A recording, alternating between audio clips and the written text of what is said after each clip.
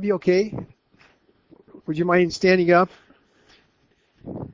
And I'd invite you to open up your Bibles to Philippians chapter 2. Open your Bibles to Philippians chapter 2. Philippians chapter 2.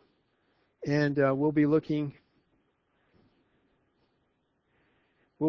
at our text this morning in 14 and 15. Philippians chapter 2, 14 and 15. Do everything without complaining or arguing, so that you may become blameless and pure, children of God, without fault, in a crooked and depraved generation, in which you shine like stars in the universe. Let's pray. Lord, I'm asking that you'd help me to share your word and make it applicable to our lives this morning. In Jesus Christ's name we pray. Amen. And would you mind turning to one another and say, we don't want to see Marla move the piano by herself. Would you do that? You may be seated.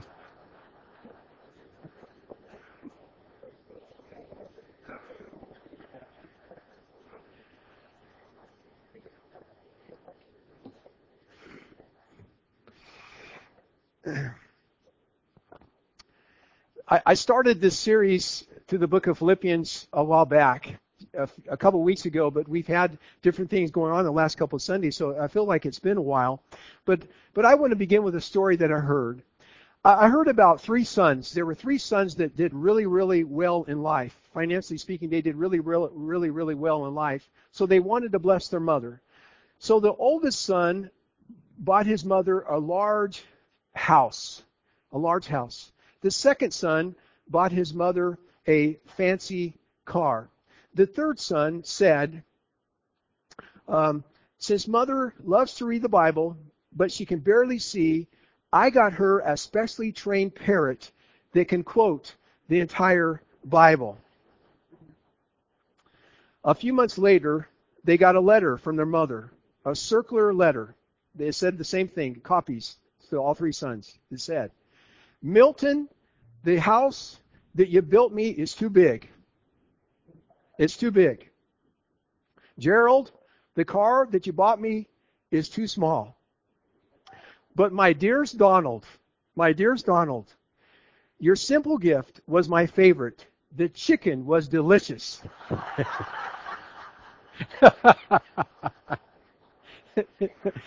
That's corny, I know, but that's fun. Oh, man, alive. Isn't it true, though? We often, it's true, we often do many things for other people, but sometimes they don't receive it that way. We try to do many things for people, but sometimes they don't receive it that way. However, one of the greatest things that you can do for your family, that you can do for your workplace, that you can do for your next door neighborhood, that you can do for the church, is conquer complaining. Conquer complaining. Did you know that a number of years ago, I was complaining to my wife about the weather? I was complaining to Kathy about our church situation. I was complaining to Kathy about our children. And Kathy said to me, Ron, you are becoming a habitual complainer and grump. That's what she said. And so I know what I'm talking about when I share this particular passage of Scripture with you this morning, and we look at these other Scriptures associated with this. I know what I'm talking about because it is important not to become a habitual complainer. And it's so easy to do. And so we want to talk about that particular subject this morning because the Apostle Paul addresses it here in Philippians chapter 2, verses 14 to 15. One more time. Do everything without complaining or arguing, so that you may become blameless and pure children of God, without fault in a crooked and depraved generation, in which you shine like stars in the universe. Now, I think that there are examples of four common types of complainers in Scripture. There are four types of complainers that I see in Scripture. The first is the whiner. Now, David, the man after God's own heart, wasn't always a whiner. But there's a certain period in his life, and it usually happens when we're involved in stress, and things are not happening, and things are not going right, and we become a whiner. And often these people wake up negative during this period of time, and they rise and they whine. David said in Psalm 71:13, "Have I been wasting my time? Why take all the time and trouble to be pure? All I get out of it is more trouble and woe. Why make the effort to serve the Lord? Because in my serving of the Lord, it seems like the more I serve Him, the more trouble I get in my life." And the telltale sign of a whiner is this: it's not fair. I don't deserve this. Everybody else gets all the breaks. Did you know that Jesus told a story in Matthew 20 verses 11 and 12? And He told about this fellow that hired these people, you might want to say at 8 o'clock in the morning. And he hired this group of men. And they worked an entire 8-hour day, and he paid them fair wages. He gave them good wages, fair wages. But there was another group of men that came along at 1 o'clock in the afternoon. And he paid them the same amount of money, the same exact amount of money. And those people who worked a full 8-hour day said to the employer, "It's not fair. It wasn't their money.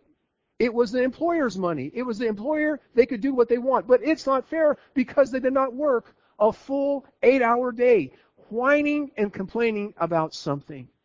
And so life is not fair. God never said life is going to be fair. The second type of type of complainer is what I call the martyr. And there was a particular time in Moses' life where it's almost humorous, and their favorite phrase is, "No one appreciates me." And this is found in Numbers 11, verses 11 through 15. It says, Moses, I find it humorous. I just laugh out loud when I read this. Moses said to the Lord, "Why pick on me to give me the burdens of a people like this?" He's talking about the Israelite people. "I can't carry this nation by myself. If you're going to treat me like this, please kill me right now. It will be kindness. Let me out of this impossible situation." And often the martyr, these individuals are pros at having pity parties. When they're sick and when they're under pressure, everybody knows about it. And how do you react when you're under pressure? The third is what I call the cynic. And I believe that Solomon at times became a cynic in his life, especially his early part of life. The favorite phrase of a cynic is, "Nothing will ever change." And I want you to look at Ecclesiastes 1, 2 through 4 and verse 9. This is what Solomon wrote in Ecclesiastes. Life is useless. You spend your life working, and what do you have to show for it? The world stays just the same. What has been done before will be done again. He's cynical. We're talking about 4 common types of complainers. And the fourth type is the perfectionist. Now, I couldn't think of a scriptural example, but I can think of individuals that are married to perfectionists because they've told me that they're married to perfectionists. And it could be your spouse. It could be your husband. I've heard of people saying, "My coworker is a perfectionist." It could be your next door neighbor. We all have people that we encounter in our life that have perfectionistic tendencies. And for a person that has this, nothing is ever right for this person. It's never good enough. Their favorite phrase is this the best that you can do? And the example of this is Proverbs 27:15. Look at it with me. A nagging wife is like a water going drip, drip, drip on a rainy day. You can laugh. Come on. Proverbs 21:19. Better to live out in the desert than with a nagging, complaining wife. Now listen, this refers to husbands too. Say amen, ladies. This refers to husbands too. Nagging perfectionists, always arguing. Nothing destroys the warmth of a home faster than complaining. And did you know, those of you who are parents, if your kids are continually complaining, ask yourself if you're setting the example. Ask yourself that question. Now, how do you conquer complaining? Well, the Bible says, notice our primary scripture is, let's say it one more time, look at it with me, let's say it together. Do everything without complaining and arguing. Let's say it one more time. Do everything without complaining and arguing. Well, how do you do that? Well, I think there's a number of scriptural principles. First of all, you have to admit that it's a problem. You have to admit that it's a problem. You have to admit that it's a problem for you and not other people. You have the problem. Look at Proverbs 28:13. A man who refuses to admit, circle that word, refuses to admit his mistakes can never be successful. But if he confesses and forsakes them, he gets another chance. One of the most difficult things in our lives is recognizing and learning how to handle complaining and how to see it in ourselves when we are complaining. If someone were to go around with a tape recorder for 1 week, what kind of conversations, what kind of things would they hear coming out of our mouth? How much time do we spend griping and grumping and complaining and arguing and saying life absolutely stinks? You got to admit it's a problem. In fact, again, circle the word admit, and would you circle the word confess in Proverbs 28:13? Complaining. Listen, I believe this is what the Scripture teaches. The context tells us complaining is not just a bad habit. It can become a sin. It can become a sin. We need to confess it. If it's a sin, it's serious. Did you know that complaining was what kept the Israelites out of the Promised Land? Complaining kept the Israelites out of the Promised Land. God said, I'm not going to allow the first generation of Israelites, I'm going to allow them to wander around 40 plus years because of their murmuring. That's another word for complaining. It says specifically in the Old Testament, we see 6, 7 times that they murmured. They murmured. And God got so tired of it that he didn't allow that first generation of Israelite people into the Promised Land, except for Jacob and Caleb. It's a sin. This is how serious God says it is. Now, not everyone does the things that we would do. Isn't that true? Not everybody does the things that we would do. Not everybody says the things that we would say. And not everybody believes the things that we would believe. But that doesn't mean we have to complain about it. There are lots of things that people do and say that I don't like. I have to admit that it's a problem. The second thing I see here is that I must accept responsibility for my own life. I've got to accept responsibility for my own life. Did you know that many times complaining is just an attempt to blame other people for the problems I've created. It's just an attempt to blame other people for the problems I've created, or to excuse myself, or to put the focus on somebody else. I have to accept the responsibility for my own life. Look at Proverbs 19:3. Some people ruin themselves by their own dumb mistakes, stupid mistakes, and then blame the Lord. And the primary example of this that comes to my mind is Susan Smith. Do you remember that lady a number of years ago? There was this lady, I believe she was from North Carolina. She had a bad first marriage. She divorced her husband, and then she got this boyfriend. And this boyfriend did not like children, and she had 2 little boys. And so she ended up putting her 2 little boys, if you can believe it, in the back seat of a car. And then she put the transmission in neutral, and she rolled it down into a lake, and her 2 little boys drowned because of what she did. And then she blamed it on a black motorist. She said a black motorist stopped her and apprehended her, and they took her 2 boys, and that's how they ended up dead. Well, the sheriff of that particular community was suspicious from the very beginning, and he questioned her and found out, and she finally admitted that she was the one responsible for killing her 2 boys. But the story doesn't end there, because in prison, she was interviewed. And I remember watching the interview with one of those programs, 60 Minutes or 2020 or whatever it may be. And Susan Smith had the audacity to say, God was the one that allowed me to kill my children. She blamed it on God. Now, isn't it true? There are times that people do things to us, and there are things that happen beyond our control. But there are some things that we do. So if we drop the ball, who are we going to blame on how it bounces? Right? If we drop the ball, we have to take responsibility for the things that we do and for the things that we say. We reap what we sow. Now, I've heard a lot of people say over the years, they complain about their indebtedness.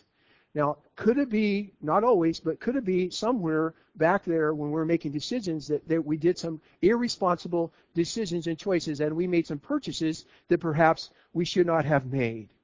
Now, remember what the Bible says. We reap what we sow. So we need to accept responsibility for our own life, and we need to also admit that it's a problem. We're talking about complaining. And I see number 3 here. I believe that Scripture teaches that we need to develop the attitude of gratitude. This is not some sort of positive thinking, Robert Schuller. This is what the Scripture teaches. We need to develop the attitude of gratitude. And I want you to look at 1 Thessalonians chapter 5, verse 18. And notice Paul says, give thanks in all circumstances, for this is God's will for you in Christ Jesus. And when you circle the word all, God says, I want you to be thankful in all circumstances. It does not say for in all circumstances, but it does not say for all circumstances. In other words, Paul says, be thankful in all circumstances, but not for all circumstances. You say, what are you talking about, Pastor Ron? Well, we're not to be thankful when we get in a car accident. We're not to be thankful when something bad happens to us. Not for all, but in all. And there's a difference there. Because we're looking that there could be something good in the particular situation that we find ourselves in, or there's something good that will come out of the situation. Not for, but in the midst of these circumstances. We're to have the attitude of gratitude. Now, you can be thankful for the circumstances. You cannot be thankful for the circumstances, but you can be thankful in the situations that we find ourselves in, because we know that God is working for the good in our lives. Now, this attitude of gratitude is very, very important in life, because as I said when I first started my message and first started my series, the Apostle Paul said, I rejoice, I continue to rejoice. And he was in prison, he was chained to a guard 24 hours a day, 7 days a week. And we asked the question, how could Apostle Paul do that? Well, often we say, well, I'm only going to be happy if the situations and circumstances are right. If I get rid of these problems over here, then I'll be happy. But the problem is, once you get rid of these set of problems, then you get a whole nother set of problems, because life is not problem-free. So if we're waiting for life to be problem-free in order to be happy, we're never going to be happy. And so he says, in all circumstances, in the midst of them, while we're going through it. And did you know we have a lot to be thankful for? If you live in the United States, it is so true, the poorest person in the United States, it's richer than the two-thirds of the rest of the world. And those of us that are Christian people and live in Grant County,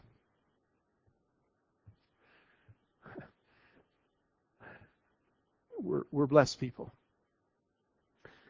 As far as I can tell, we don't have any smog. We don't have any traffic problems. I was at the True Value Hardware store this past summer, and the clerk was on the street side, and he looked out the window, and traffic was backed up 2 cars to Lynn's. And he said, heavy traffic today.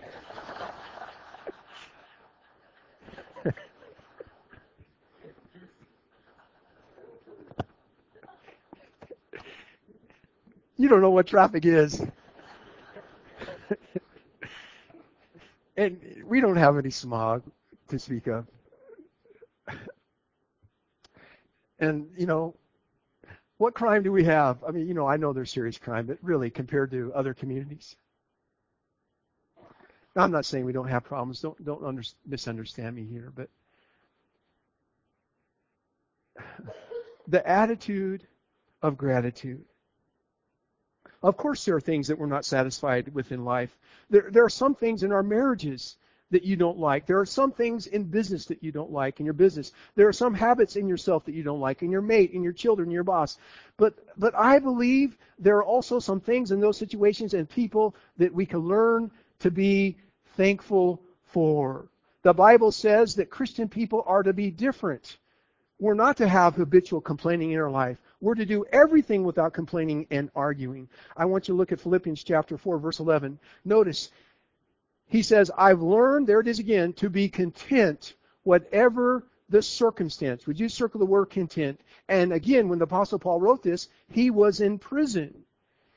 And what I'm trying to say is, and I believe what the Bible is trying to teach here, is that when you learn to be content in any and every situation, and when you learn not to complain so much about the circumstances of life, then you are in essence reflecting what Jesus taught, and you're becoming more conformed to the image of Jesus Christ. Maturity. Now, I'm not going to be controlled by the circumstances around me. I'm not going to do that. And we're basically saying, God, when we say that, when we say, God, you give me a raw deal, I can't I can't do nothing with the circumstances you dealt me. We're really saying that we can be God, and we think that we could do a better job than God can do, because God allows circumstances. The Bible tells me. So we need to develop the attitude of gratitude. Remember the story that the encounter that Jesus had one day in his earthly ministry. He encountered 10 lepers. And leprosy is a terrible, awful disease. It's one of those diseases that rots the flesh and the bones away. And often people do not actually die from the leprosy. They die from the infection caused by the leprosy. It's a terrible, terrible disease. And in Jesus' day, they not only had to face the leprosy, but they were also social outcasts. Because when you were a leper and you encountered a person that did not have leprosy, 20, 40 yards away, you were to yell, unclean, unclean, unclean. And so Jesus Christ, in his earthly ministry, encountered one day 10 lepers. And I believe the context tells us, it doesn't say specifically exactly all that happened, but I believe, I don't think I'm conjecturing too much, that Jesus went up to those individuals and touched them, embraced them, ministered to them, and then the Bible says he healed their leprosy. Every single one of them. Completely gone. But there's a footnote to the story, right? Only one of the 10 of the lepers came back and expressed their gratitude toward him. Where were the other 9? Where were they at? The attitude of gratitude. Number 4 here. We need to look for God's hand in the circumstances. We need to look for God's hand in the circumstances. If you want to get victory over complaining, you have to look for God's hand in the circumstances. And we believe that God is working in the midst of the circumstances of life. 2 Corinthians chapter 4, verses 17 and 18. Notice the Apostle Paul also wrote here, this small and temporary trouble we suffer will bring us a tremendous and eternal glory, much greater than the trouble. Underline that circle. Much greater than the trouble. So what do? We don't fix our eyes. So we fix our attention not on the things that are seen. We don't fix our eyes on the problem so much, although we're not putting our head in the sand. We're not having a Pollyanna attitude. We're admitting it. It is a problem, and you cry about it, and you weep over it, and you have a hard time with it at times. You're not denying that you don't have the problem. He's not saying that. So we fix our attention not on the things that are seen, not so much on the problems, but the things that are unseen. What is seen lasts only for a time, but what cannot be seen lasts forever. And the Apostle Paul is not denying the fact that problems don't come in our life. Problems come into our lives. There is no question. There is absolutely no doubt about that. They do come in our lives. But because God is working these things for the good in our life, and the good that you're going to get out of it will be much more lasting than the problem. That's what he says, much more lasting. And I don't even understand that. And perhaps he's talking about in this lifetime, or perhaps he's talking about eternity, when we get our crowns in heaven, because the Bible says we will get our crowns in heaven. Perhaps that's in this lifetime or a lifetime, but these temporary things will be gone. And the unseen things, the eternal perspective, will be given to us. And those things will outlast the temporary problems in our life. because God is working in our lives. Now, I just have to, I prayed about it earlier, and I just have to let you know that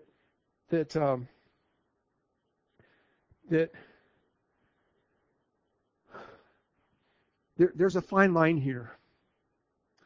And I don't know for you when you cross that line. I know when I do it. And that is, in the midst of the suffering and the pain, when I question God's wisdom. I've done that. Do you really know what you're doing? I'm doubting God's care. Do you really love me? And yet in Romans 8 it says, neither height nor depth nor principality nor power nor things present nor things to come can ever separate us from the love of God. So I can't depend upon what I'm feeling. I have to go back to what the Bible says. And number 3, when I'm doing that, I'm often forgetting God's goodness. I'm focused on what I don't have rather than focused on what I do have. And number 5 here, you need to speak positively. It doesn't mean that you can't share your emotions with God and other people, and it doesn't mean that you can't say, this is how I'm feeling, and you can't even, go toe-to-toe with someone and say, this is what I believe about this subject. It doesn't mean that. But when I'm talking about speaking positively, I'm talking about replacing complaining that has become a habit. Habits are only broken by replacing them with something else, because the Apostle Paul goes on and says, whatever is lovely, whatever is pure, whatever is good report, think about these things. So you take out the negative complaining and you replace it with the positive word. Now, I'm not talking about naming and claiming and all that kind of stuff. I'm just talking about replacing it with, Lord, I know that you love them. I know that they're your child. I'm having a difficult time with them. I lift them up to you in prayer instead of bad-mouthing them, instead of putting them down. The Bible says that we're going to give an account for every single idle word. And Paul's saying, don't let any junk come out of your mouth, but only that which helps people and builds them up and benefits them. Now, this is very crucial for parenting. Those of us who have children still at home, affirmation always gets better results than nagging. Listen to Ephesians chapter 6, verse 4. Don't keep on scolding and nagging your children, making them angry and resentful. Rather, bring them up with loving discipline and godly advice. So, what's the results? Let's go back to our primary scripture right now. What are the results of not complaining? It says, do everything without complaining, do everything without arguing, and notice the results. He gives 3 specific results. So that what? So that, first of all, you can become blameless. Blameless. Church family, I'm almost finished. But when you don't give in to complaining or arguing, the Bible says the result is you can become blameless. That means when you don't complain, nobody can find fault with you. They may disagree with you, but they can't find fault with you in the biblical sense. The second result is, and you will be pure. And the Greek word here means having integrity. Having integrity. Non-complainers are people who have integrity. They're respected by our world. People are drawn to them. And notice the final result, number 3. Children of God without fault in a crooked and depraved generation, in which you shine like stars in the universe. Because our culture is so negative and people live in such a dog-eat-dog type of mentality that when we do not complain, and when we don't give in to argument, it doesn't mean, again, you can't express your opinions, but we don't give in to arguing and one-upmanship, and I'm going to win this argument because I'm smarter than you are, I'm bigger than you are, I have more power than you, or whatever it may be. It just means that you will be a testimony for Jesus Christ. He says you'll be like a shining stars. In California, where we came from, there is a place called Mercer Caverns. and they give tours, and you pay so much money, you give a tour of the cabin, tour of the cave, and you go in there and it's well lit, and there's all kinds of stalagmites and stalactites and all those things, and it's really a beautiful place. They take you to the very bottom, and then they turn off all the lights, and they tell you ahead of time, I'm going to turn all the lights.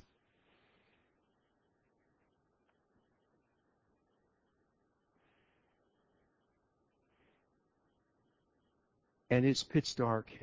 Can't even see your hand in front of you. And then they turn all the lights again. And you're so thankful that you can see. And that's how I see it.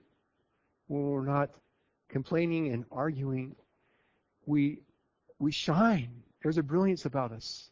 We're a witness for Christ. I want to close with a story from Kathleen Hart. Kathleen and Archibald Hart are writers and authors and teachers, and in her little pamphlet here, she tells this story, and I want you to listen to it. I grew up in South Africa. One day my mother and I were having lunch with a group of women, and one of them, in a fit of jealousy, made a spiteful and insulting remark to my mother. I saw the hurt in her eyes, but she continued to act in a gracious and loving manner and ignored the remark. Later, one of the women asked her why she had not vindicated herself, but allowed her attacker to get away with her nasty words. Her reply made a lasting impression on my life. She said, quote, I will not allow anyone to decide how I'm going to act. Long ago, I decided how I would act toward other people. I will not react to their words and behavior. I choose to be in control and continue being who I am in Christ. At that moment, she was living Proverbs 12:16. A fool shows his or her annoyance at once, but a prudent man or woman overlooks an insult. Over the years, because of her actions and attitudes, a principle was planted in my heart, she writes. It's this: don't react, but choose to act. My mother role modeled to me the Christ-like principle that ruled her life. She was in control of her emotions most of the time. Knew who she would act, knew how she would act ahead of time. She was prepared and made her choices. She had decided what her purpose was. Her motive was to please and glorify God in all the words and actions. Desire that the life of Jesus Christ would be manifested in her mortal flesh. She was living in obedience to God's word. She was meek, not weak. Her strength was never needed to be demonstrated by anger or aggressiveness. She was in control, and she carefully chose her actions and attitudes. The last 40 years, that was 40 years ago, and she has gone to be with the Lord. But it took me 20 years. We're all learning, aren't we? It took me 20 years to grasp the importance of this principle and to learn how to put it into practice. It has brought me the greatest freedom in relationships and circumstances and ministry. Would you bow your heads with me and let's pray together?